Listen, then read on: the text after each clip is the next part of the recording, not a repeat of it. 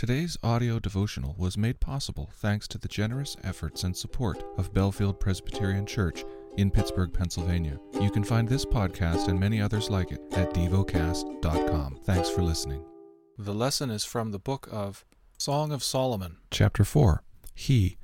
Behold, you are beautiful, my love. Behold, you are beautiful. Your eyes are doves behind your veil.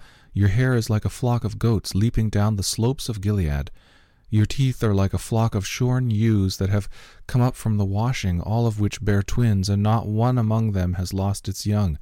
Your lips are like a scarlet thread, and your mouth is lovely. Your cheeks are like halves of a pomegranate behind your veil.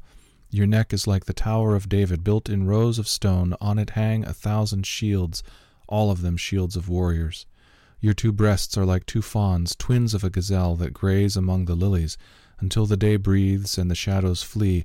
I will go away to the mountain of myrrh and the hill of frankincense. You are altogether beautiful, my love. There is no flaw in you. Come with me from Lebanon, my bride. Come with me from Lebanon. Depart from the peak of Amana, from the peak of Sinir and Hermon, from the dens of lions, from the mountains of leopards. You have captivated my heart, my sister, my bride.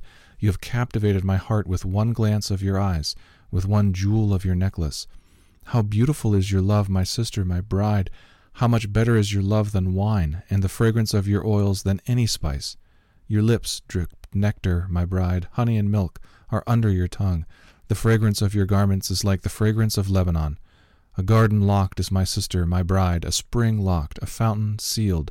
Your shoots are an orchard of pomegranates, with all choicest fruits, henna with nard and saffron, calamus and cinnamon, with all trees of frankincense, myrrh, and aloes, with all choice spices, a garden fountain, a well of living water, and flowing streams from Lebanon. Awake, O north wind, and come, O south wind.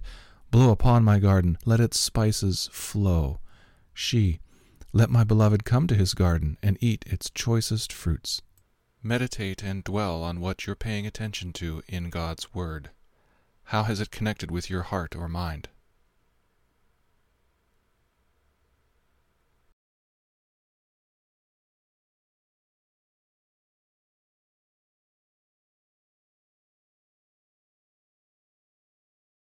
Pray to God freely about what has moved you today.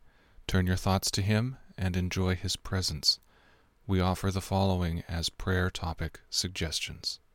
For the elderly, for single adults. Thank you for listening to Devocast.